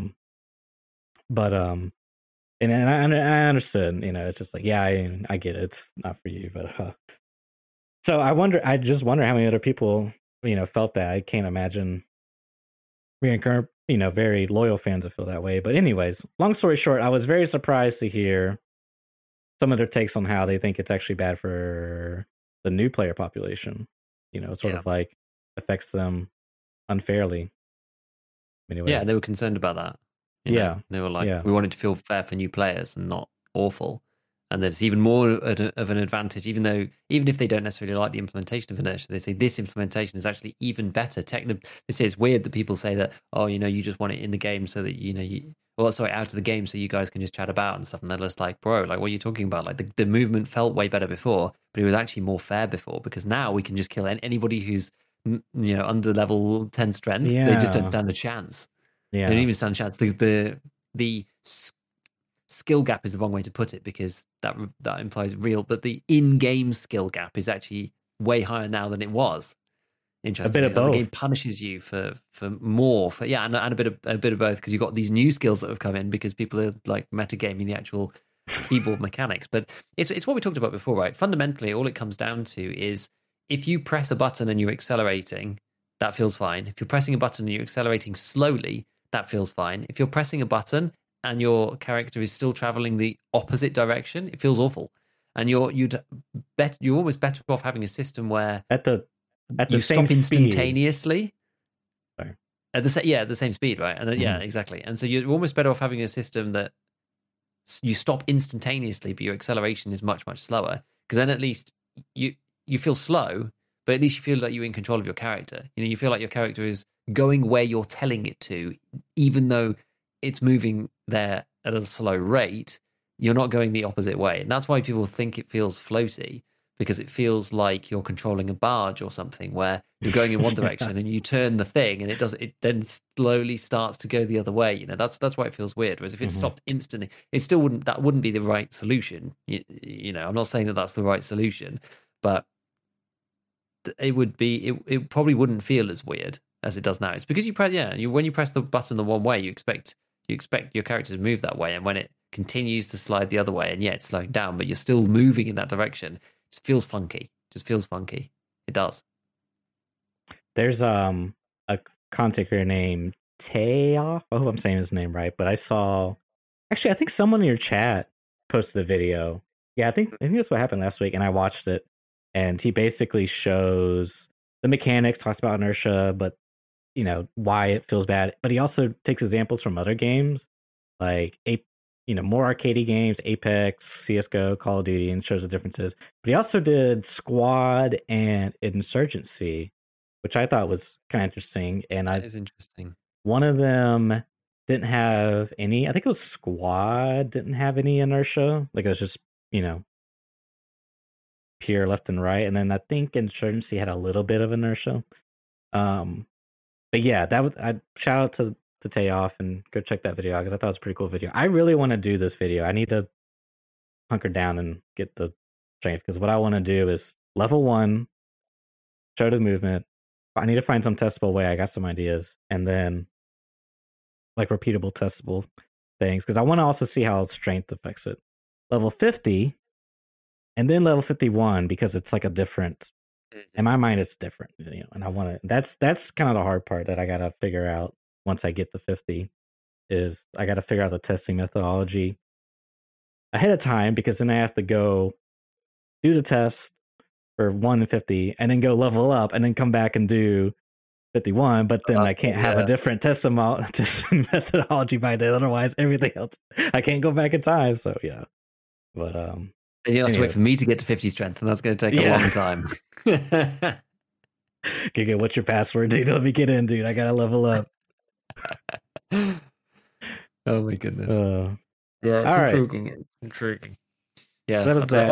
I am fascinated. I haven't seen that video, so I might actually go and watch it because I was actually about to ask you and say, oh, I wonder how it's actually done in other games. I don't. The thing is, though, I kind of want to rather than seeing it in game. What do? You kick your desk or something? I my foot slipped and I smashed something. It's fine. It's like, totally fine. Good. Yeah, because I kind of want to see. I don't really want to just see the gameplay. The scientist in me wants to see the charts of acceleration and velocity and stuff to see like how they compare, like how it looks like mathematically. Yeah, Because I think that would be kind of really interesting as to what those functions look like, and then mapping that onto how it feels, and then kind of going from there and seeing if Tarkov's way off, whether it's completely different on how those functions actually perform. Be interesting because I remember feeling like Squad to me felt really sluggish. PUBG when I replayed it also felt really sluggish. Yeah, it's funny. I'd be fascinated to know. So I'll go and watch that, and then I'll have a think about it. Maybe it's something to investigate. Who knows? Maybe I can do something on it. Going frame by frame through plotting the x-axis with my on-screen ruler. Yeah, that's pretty much what I've been thinking about doing. Yeah. It's a bit miserable. Yeah, I mean, I know like in CS:GO, you at least Source, you could like have a command to draw your. Maybe I'm thinking of Apex, but you could like see your velocity. It would update like by the millisecond or something ridiculous. So like you could at least actually record that, and then you could frame by frame it would tell you the number, which would be pretty sick. Yeah. Unfortunately, I don't have that on Tarko, but yeah, exactly. Well, I think like what was V doing with the strength stuff? He had some dude with a rangefinder, and he was shining it on the guy's back. And he had like sound, effectively real time position. So once he had real time position, he could then work out velocity and all this other stuff. I don't know whether because it only goes by the meter, right? So somebody jiggle peeking, you wouldn't get enough. There's not enough granularity. Yeah. In the rangefinder, unfortunately, on that one. I wonder if you could take. My brain's now going into crazy territory. Like, could you now just take a series of screenshots continuously and use the positional vector that comes on the screenshot data? Because your position actually comes out on the screenshot information in the file name. So there's a way of working out where you are. So you could almost take Dang, that's pretty smart. with the timestamp, and you just go just have, Yeah. or like have like an auto hotkey on or something. So it's just like just continuously taking Dude. screenshots, almost like a video, and then could like write some script that like I'm not good enough on programming to do that, to be honest. But I'd have to relearn how to do stuff. But I'm sure somebody could do it. Somebody could do it fairly easily, I imagine. Just like read through a bunch of file names and the position dates and the time that it was taken, and then yeah, you could work it out like that. But I know sometimes that's what you're describing is like used for devious things oh where really? yeah, because what happens is you're kind of like overloading the game or client to server. I don't really know, but you can like basically take multiple screenshots.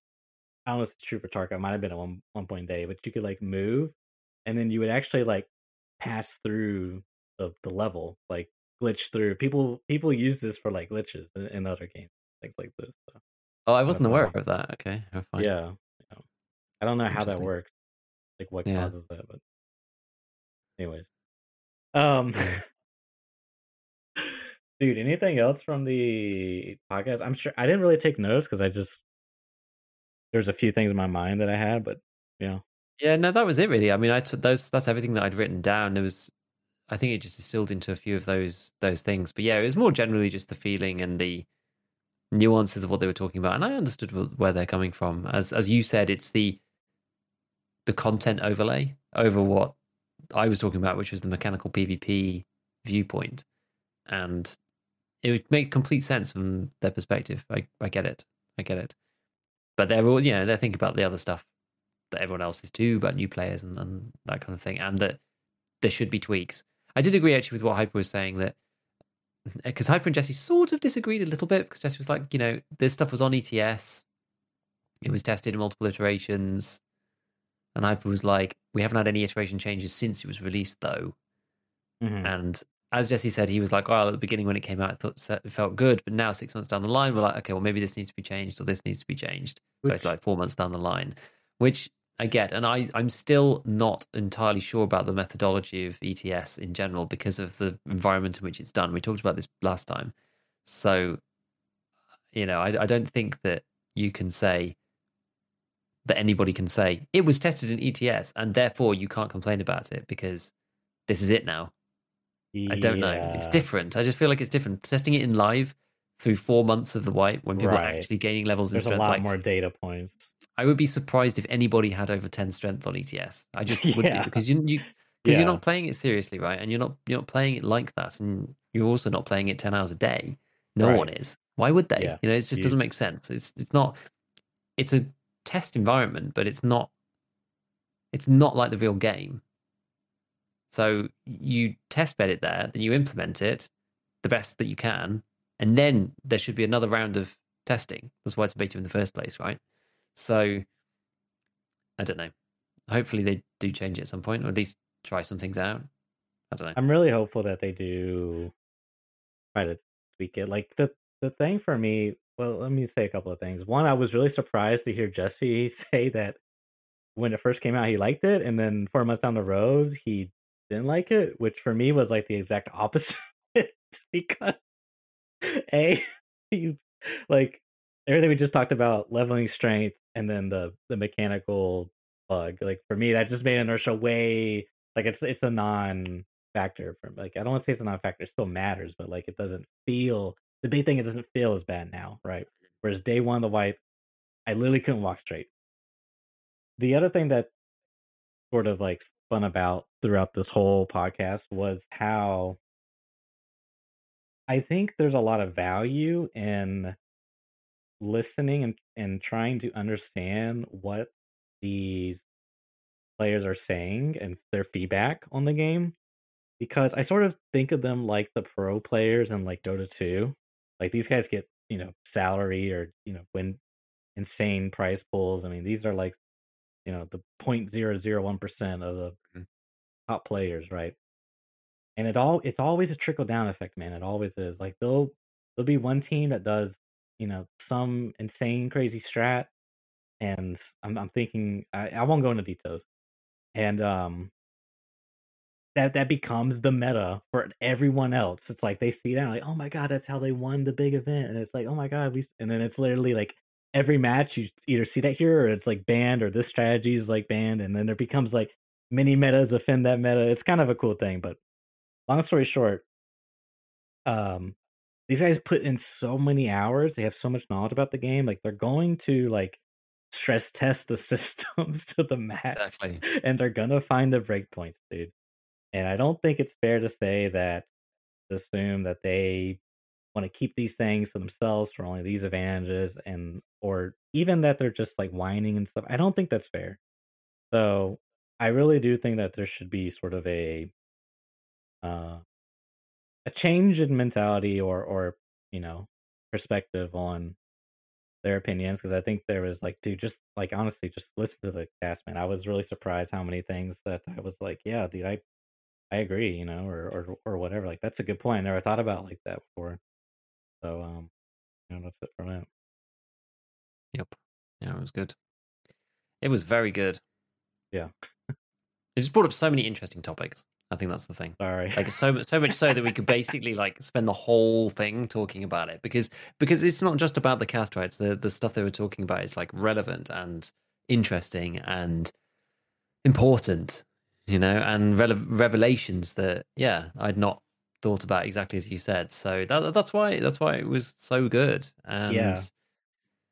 And Jesse was the perfect person to bridge that That was gap. also yeah. That was I also like think. a really cool element because he's sort of the one of the more popular casual Tarkov guys, like casual Mhm. friendly, I guess is another way of putting it. Like Jesse kind of describes himself as like a casual person, which I understand. You know, he talked about his background and things like this, and I kind of get that vibe from him. But he posted a picture on Twitter where his survival rate was like 62% or 64% or something like this. And I was Mhm. thinking about commenting like, Jesse, you can no longer say you're casual, dude. You're like, dude, that is 60. Like 60 is really good.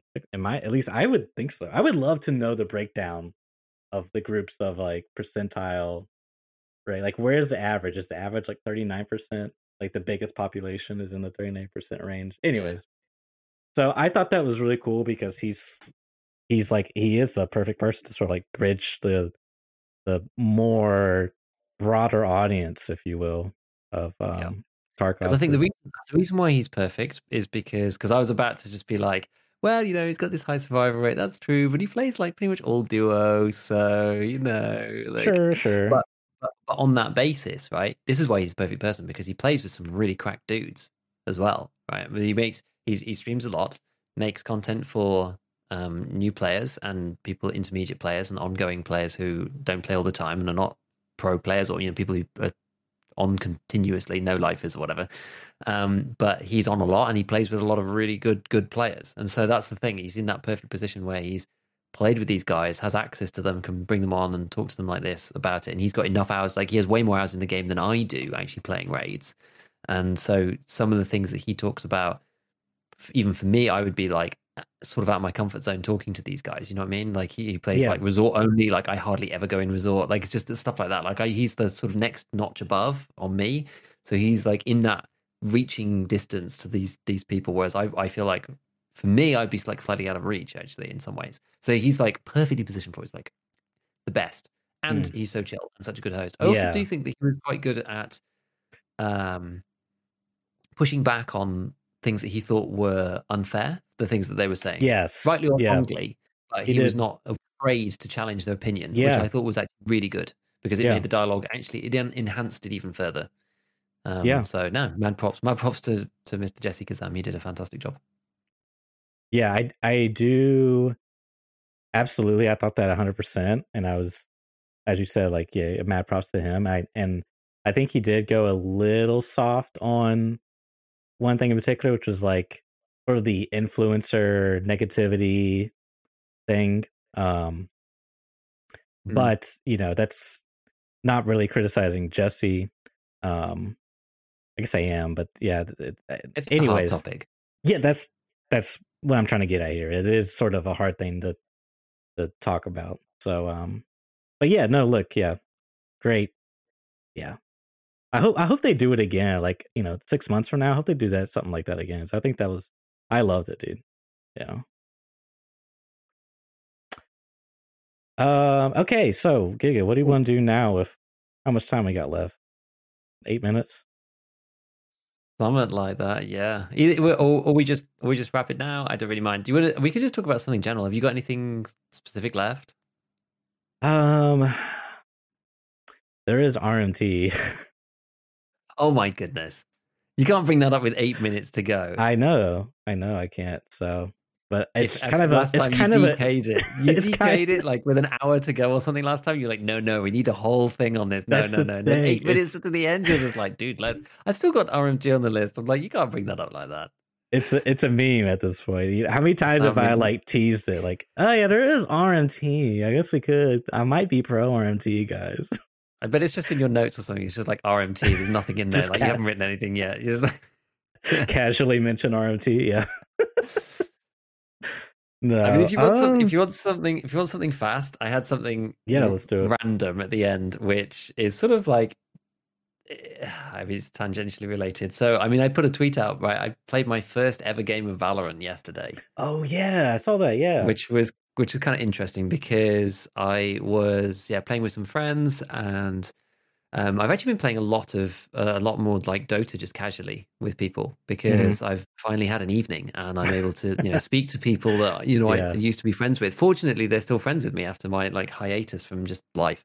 hmm Um, but I've been playing a few games of that and that's been fun. But it can get kind of stressful. But I played my first game of Valorant because someone was like, "Oh, we used to love playing CS and then played those kind of arcadey games for ages. Like we've tried to get into a few of these things. We used to play.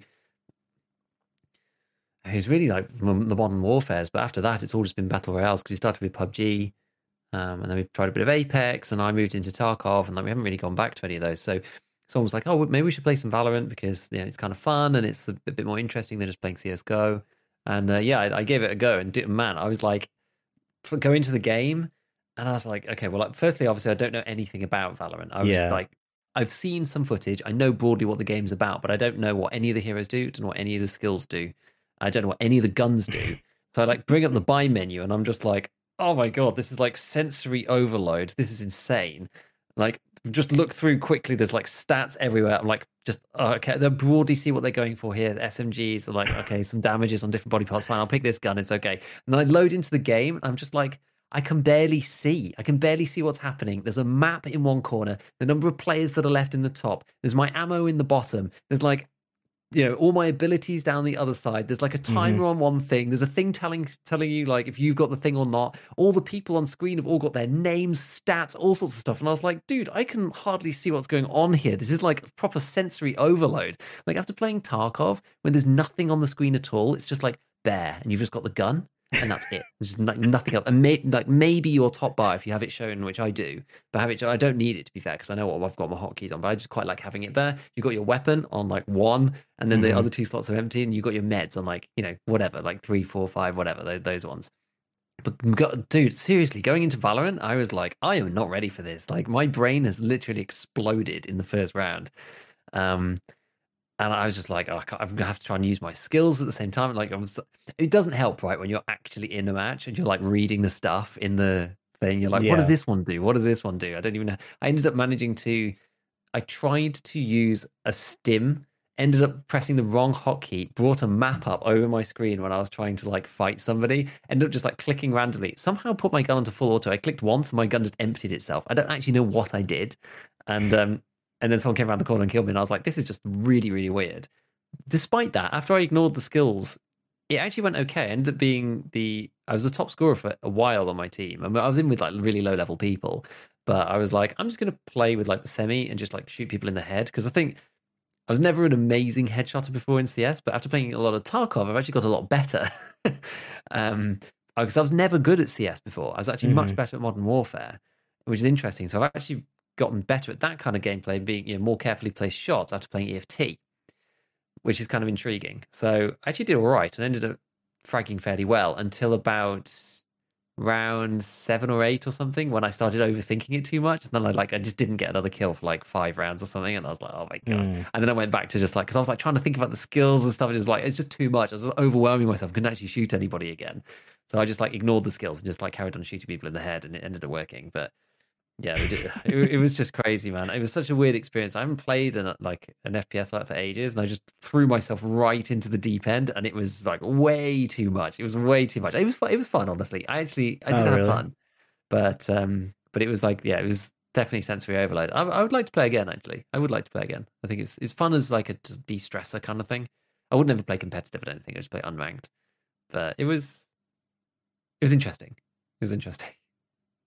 It's funny. I'm actually kind of surprised because I'm surprised at myself and in your answer in that you play with the HUD on Tarkov, the top bar showing. Because I think historically, if I like played Tarkov 5 years ago, I probably would have, and this feature was in the game, I probably would have like everything showing, like the color health bar always shown. Like I actually play where it's like when it's relevant it shows up and then it disappears. Like I like the immersiveness of it, which is Yeah. probably something that really historically wouldn't be the case for me. But I was surprised to hear that you actually play it on, and that the amount of sensory overload was going. I played Valorant not too long ago, maybe like a couple of years ago. Someone was trying to get me into it, and I just was like, I don't know if you felt like this, but I just felt like this was CS:GO plus Dota on top, and I just can't do another Dota game, dude. There's so much to learn. Like as you said, like you're just sitting there reading skills, trying to figure out what, like on top of like just learning the game, like the maps, like the positions, like where to, like, yeah, dude. And then you gotta learn the skills and like which I just like shit's like popping on the screen, and then it's just like some ghost girls teleporting behind me and I'm dead, and I'm just like, oh, what's this little blue ball? And then it's like I'm dead. I'm like, oh, okay, I guess that's the death ball. I was like, dude, I just can't. Just give me Counter-Strike, dude. Like I already know it. Nothing too crazy going on, right? Like it's just I did feel that. I was like, and the thing is, I try to give things the benefit of the doubt and try to suppress that instinct, because I was definitely just like, I wish I was just playing CS. Like I definitely had that feeling. I was like, man, I wish I was just playing CS:GO instead.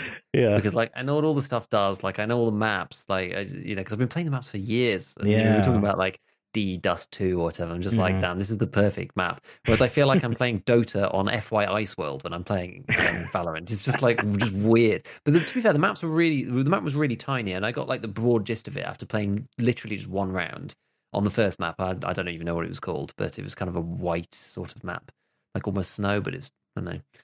But I was like, okay, well, I mean, compared to something like Tarkov, right, the maps are humongous, whereas in the arcade games, you kind of like, you work out the routes and and you can kind of get a feel for it, right? You can start to play. I think if you focused on one character as well, you could probably play fairly easy, because like Dota's even more annoying because the skills are so complicated and there's so many mechanics for them and stuff. I feel like maybe Valorant's a bit easier because it's a bit more like Overwatch or something, right? There's like the skills and stuff in that, but they're relatively self-explanatory. It's not too bad.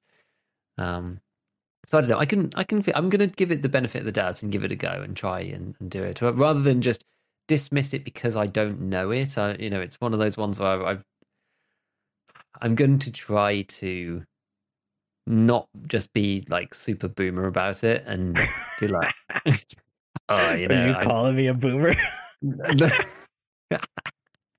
Just like, oh, I don't know this game and I can't be bothered to learn it, so I'm just gonna play Counter Strike forever.